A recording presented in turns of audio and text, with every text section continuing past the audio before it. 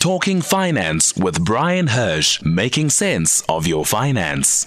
All right, so clearly lots of our listeners not being convinced, at least with the protest. I'm going to wait until tomorrow, see the actual numbers before I have a view on whether or not I think it will be successful. Bryan, are you going to be out in the streets tomorrow? No, because I was out in the streets in London last week because they had a one-day tube strike, a one-day bus strike, and a one-day overrail strike.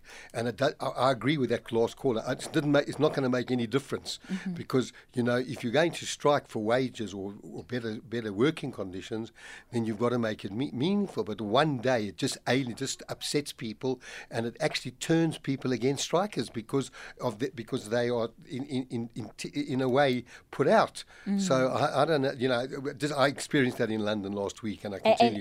And what was the kind of turnout in London last week? Well, people just didn't go to work. People couldn't get to work. Yeah. I mean, you know, if the trains, you know, here in South Africa, our individuals, workers, over 67% are transported by taxis. In the UK, more than 80% make use of the underground.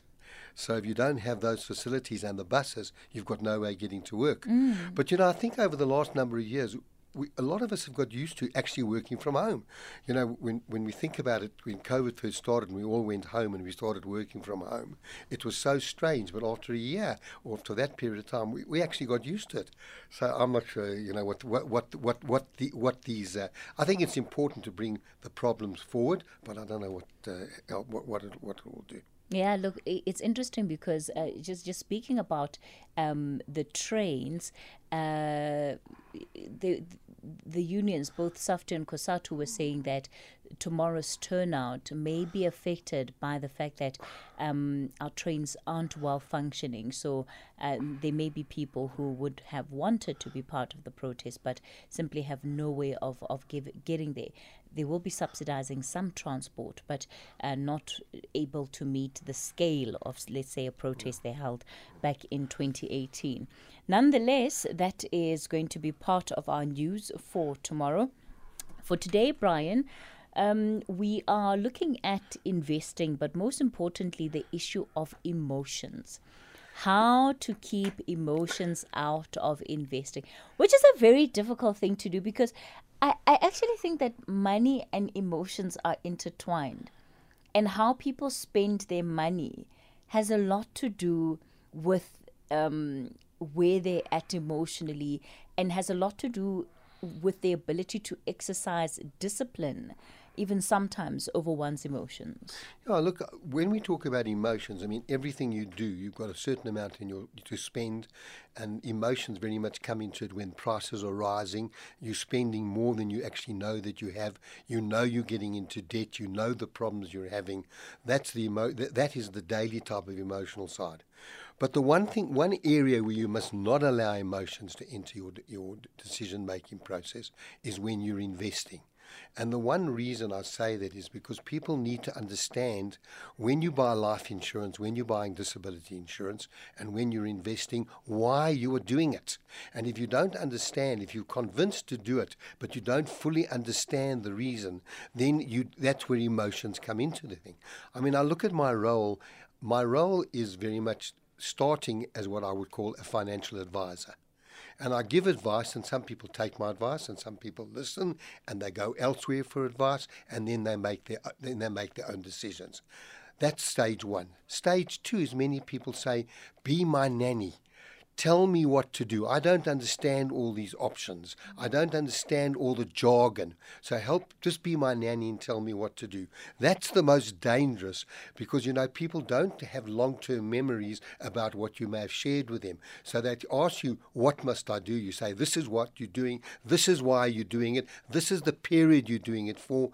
But some days later, people have forgotten that reason. And then when they see things go wrong, that's when the emotions start to enter into it, and it's that group of individuals who then need much more what we call the financial psychologist. It's convincing them and reminding them why you made these investments, why you bought life insurance to protect the family, and the emotions enter it because of the ignorance. It is about the more knowledge you have, the more empowered you are. The less knowledge you have, the less empowered. And therefore, so many people make decisions at the very wrong time, at the worst time. I've got some statistics here which are very interesting. Sure.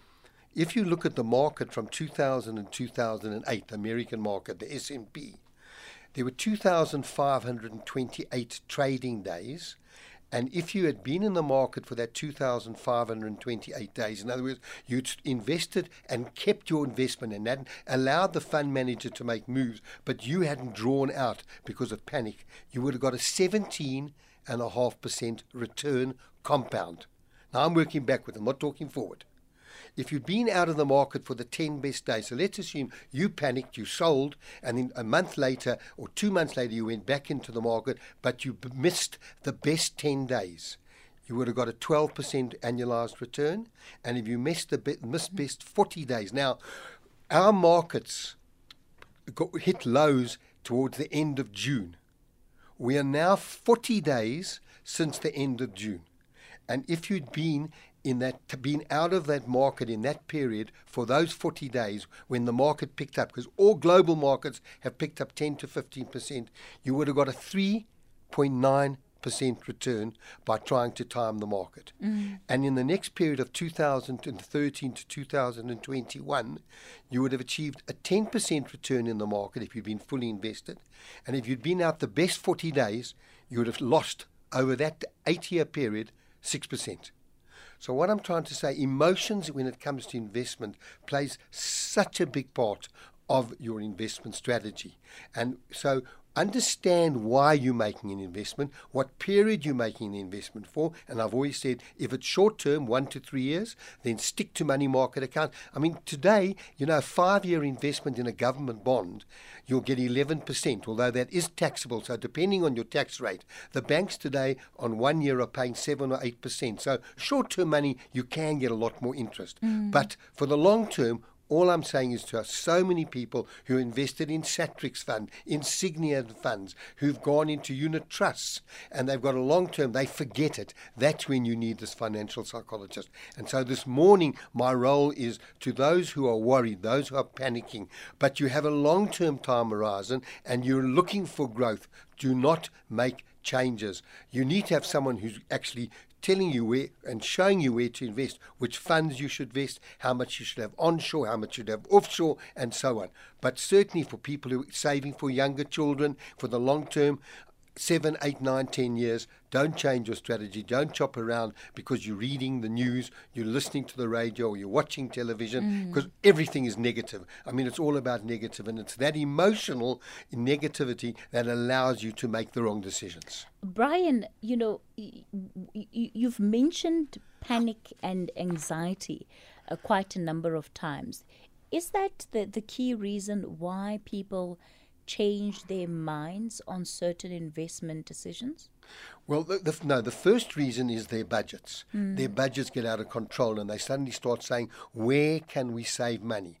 And then they start thinking, well, do I really need to be paying this life insurance? Do I need to be paying all these things? Do I really need to be making those savings? Well, if you're making these investments and you've got these benefits, you do need them. So you need to look elsewhere. So but then it does come, I've forgotten. And I look at my investments. I invested 100,000 in January. It's only worth 85,000 now. And they start to say, well, this is a terrible investment. I made the wrong investment. And they start to panic.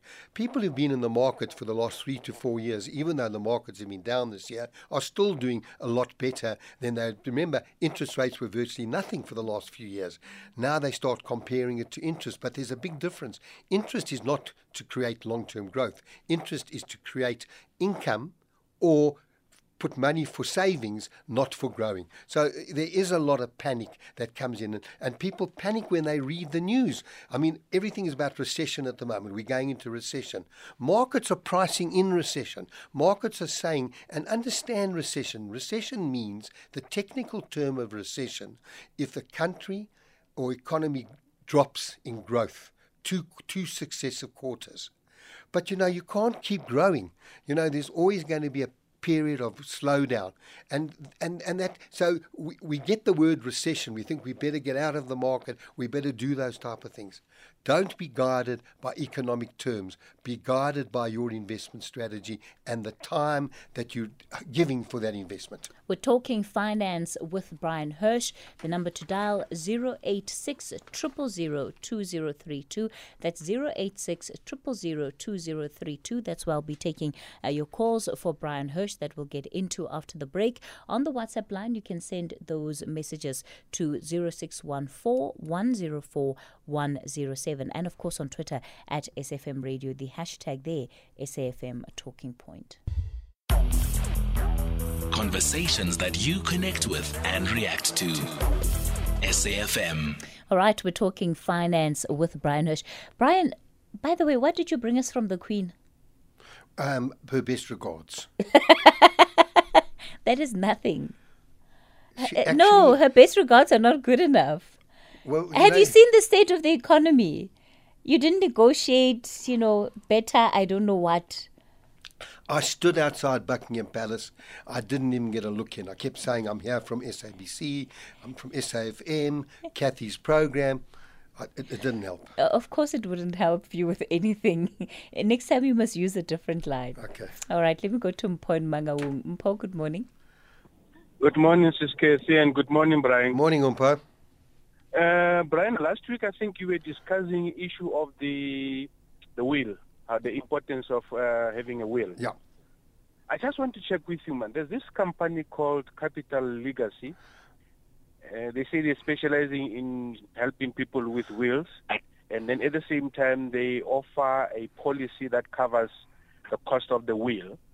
So I just want to check with you whether do you recommend such a company or do you know anything about this company? Yeah, look, I know they advertise religiously. Look, let me explain to you. It doesn't matter who draws up your will, because once you've drawn up your will, it's your will.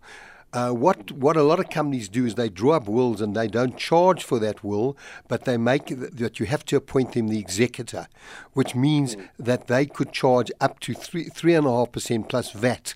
So I don't know whether they negotiate lower fees. I know one thing is very simply, if you appoint a family member as an executor, they could go to a company like Capital Legacy, and then two things they could do. One is negotiate better fees and lower fees, or maybe Capital Legacy build that in. I don't know. So I can't say they don't, because, when you're paying 3.5% VAT, it's over 4% to wind up a will. It is laborious. There's a lot of paperwork. So let me say this to all our listeners, that to have a will, you could appoint a family member who could then appoint a company like Capital Legacy or any other trust company. And also the second advantage is they don't do a good job, you can fire them. If you appoint an institution and they don't do a job, there's nothing you can do other than go to the master. You've got no chance getting the master to fire them, and you can't get rid of them. So that's the big advantage. But there's nothing wrong. When you talk about a policy to cover the cost of drawing up the will, no, that doesn't make sense. What they may be saying is, we offer you a policy to cover the death duties. Now, as you know, a husband leaves assets to a wife, wife to a husband. There are no death duties in South Africa. Death duties only kick in once children receive, or any third party receives other than the spouse. Both individuals get what's called a deduction of 3.5 million under what's called Section 4Q. So the first 3.5 million of death of any assets are not included for estate duty. So a husband and wife could leave 7 million to children with no death duty. So they may be doing the calculation of what your ultimate death duties are based on your will, because if you husband to wife, that's fine, but if it's going to anyone else, going to a trust, then they may be selling a policy. But I think you can buy that independently. So firstly, you can explore Capital Legacy, who's going to be the executor, and then you can explore the cost of the policy they're offering compared to other competitors in the market, and they may be very competitive.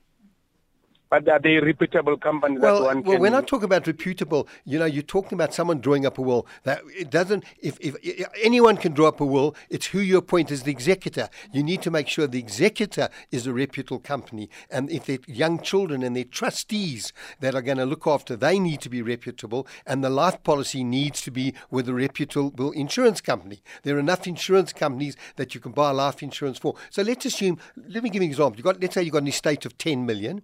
I'm just giving this an example, and 7 million, and 7 million is going to the wife. So your estate left over and above that 7 million between husband and wife is 3 million. So the death duties on 3 million would be 600,000. That's what your debt is. So they may be selling a policy to cover that 600,000, although you have to also include in that policy, because that's an asset in your estate.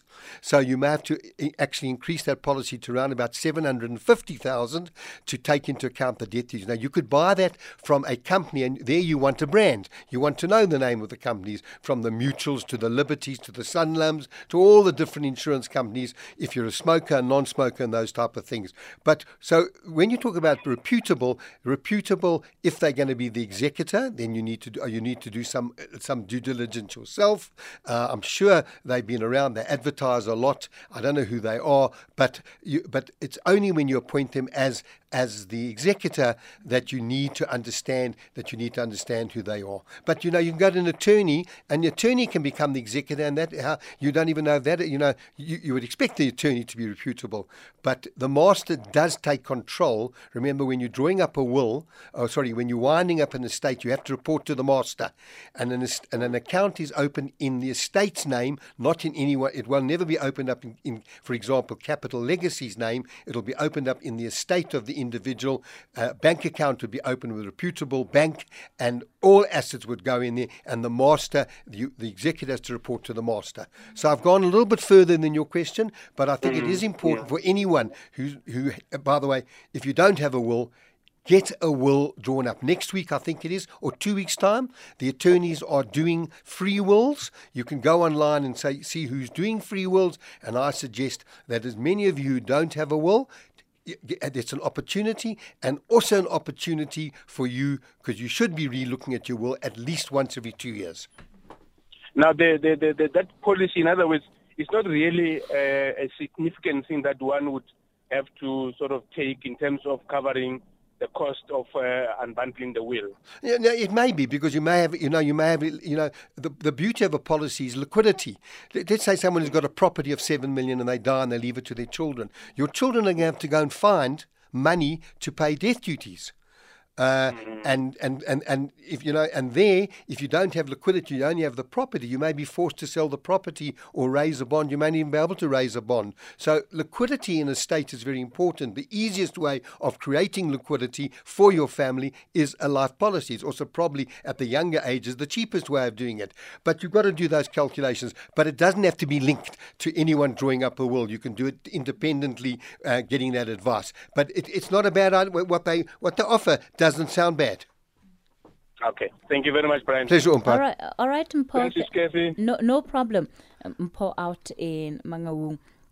We'll take our other caller after the 10:30 news headlines. Brian, I just wanted to ask you again on this issue of the costs for the executor of estates, right? You speak about 4%, I think it is. Is that figure negotiable? If you appoint an institution and it says we will be the executor and we will take the fee based on the tariff, and now you've died, you've actually given permission for tariff, and tariff is 3.5% plus VAT, which works just at slightly above 4%. In other words, if your husband, alternatively, the wife is appointed executor, or one of the children who's a bit responsible, and they then go to that same company, the same bank, and say, right, my father or mother has died, I want to negotiate with you to wind up the estate. You could come in at 2%. Because you've got the negotiating ability. But once you've appointed an institution, a trust company, a bank, then depending on the clause of that executorship, but it usually says a tariff, and the tariff is 3.5%. So the only person who could negotiate is now in the grave. So that's what you're going to pay. That's why I always say, have that flexibility. So effectively, it's difficult to negotiate with certain institutions like banks, especially after somebody has passed away. No, not if you're the executor, because they now want the business. They're now negotiating arm's length for the business. But at the moment, in their vaults, they've got thousands of wills which have said they're going to be the executor, and that's the tariff. So you don't have that ability. Your family doesn't have the ability to negotiate. Can they charge more? No. Than that 4%? No, the tariff is set by the master, 3.5% plus VAT. Okay. It's 3.5% plus VAT that comes over 4. So your ability to negotiate is if you've appointed an executor and the master won't allow that executor because they don't have the skills. So then you can go. I mean, I've been negotiating some wills now at 1.75, 1.8, 2.1. Oh, that's amazing. Yeah, with the institution. Not that I'm going to let the experts wind up the estate. It's laborious. There's a lot of paper. Okay. We'll continue the conversation in a moment. It's time for your 10:30 news headlines. Hashtag SFM Talking Point. Well, we're still talking finance with Bryan Hirsch. The studio line at 086 000 2032. Let me go to Valcom. Morajani, good morning. Hi. I'm fine. How are you? Morajani, just try and speak a little bit louder for me. We're struggling to hear you. Okay. I just wanted to ask Bryan, a man of 73 years, is it advisable for that person to invest again, or am I now overaged or what? Any kind of, to invest in any kind of investment, hey? Yeah, that is maybe how is it advisable, and how long must I take it until 3 years? Okay. So Bryan, did you hear that question? Yeah, I did hear the question, but let me ask you the question if you're still there. Are you looking for income, or do you not need income? Have you got sufficient pension? Are you looking for long-term growth? What are you looking for out of that investment? Actually, as a 23 years old, a short term, which financial institution is the best? Okay, when you're looking short term, you're going to be looking for income. Because if you're looking short term, you're saying to yourself, I want to have the capital handy. I want to maybe have access to the capital. I don't want to take any risks. But you don't need to take risks at 73. Look, let me answer this in two parts. There are a lot of 73-year-olds who don't need income. And, you know, the two challenges ahead, the first is inflation, and we're seeing what inflation is doing to us, and the second is longevity. You don't know how long you're going to live. And people are running out of money. No one ever expected to live into the 90s. I mean, I had 3 clients who last year turned 100, and unfortunately all 3 of them, healthy, died this year at 101. I've got another client turning 100 on the 10th of November. So what I'm trying to say, you don't know how long you're going to live. So if your objective is, I've got enough money for the moment, but I need to grow my capital to beat inflation in case I'm going to live, you're going to take an element of growth investments. But someone's got to sit down and do a plan with you. But if you're looking for income, I mean, I've just mentioned a government bond today, a 5-year government bond is paying 11%. That's unbelievable, 11%. But remember, it's taxable. So for a lot of people in their 70s who don't have any tax to pay, an 11% gross return is what I've always said. What is the net return? What tax do you pay on that 11%? Well, someone who hasn't got a taxable income, 11% is far higher than inflation. So you are beating inflation. But if you're taking a 10 or 15-year time horizon, you want to have some spread between growth assets where you don't draw income from and part assets where you do. So so I'm going roundabout saying you need to sit down with a planner who can have a look at your situation, what your income requirements are, not because you feel nervous. You know, I've always said a good general takes you where you want to be. That's where you want to be. A great general takes you where you ought to be. Well, a top financial advisor, understanding your circumstances, will take you where you ought to be, spelling out the risks in the short term. But in the long so I hope that helps. So if you need income, certainly look at government bonds. The banks are also offering good rates of return. Always remember the word compound interest. That means when I get interest at the end of the year and I reinvest, am I getting interest on interest or just on my capital? That's an important component of any interest-paying investment, and then determine your asset allocation. Okay. So you, Brian. All right. Thanks for that, Mohajani. All right. Thanks for that, and all the best. So just go have a chat. Try and find a financial planner, somebody who can actually help you make the right decision. Okay. Kathy, the banks all have financial planning organizations. And, whereas previously one was very nervous about banks, but today we're all governed by FAIS, which is the Financial Advisory Intermediary Services Act, which has a few very important components. One, understand your customer.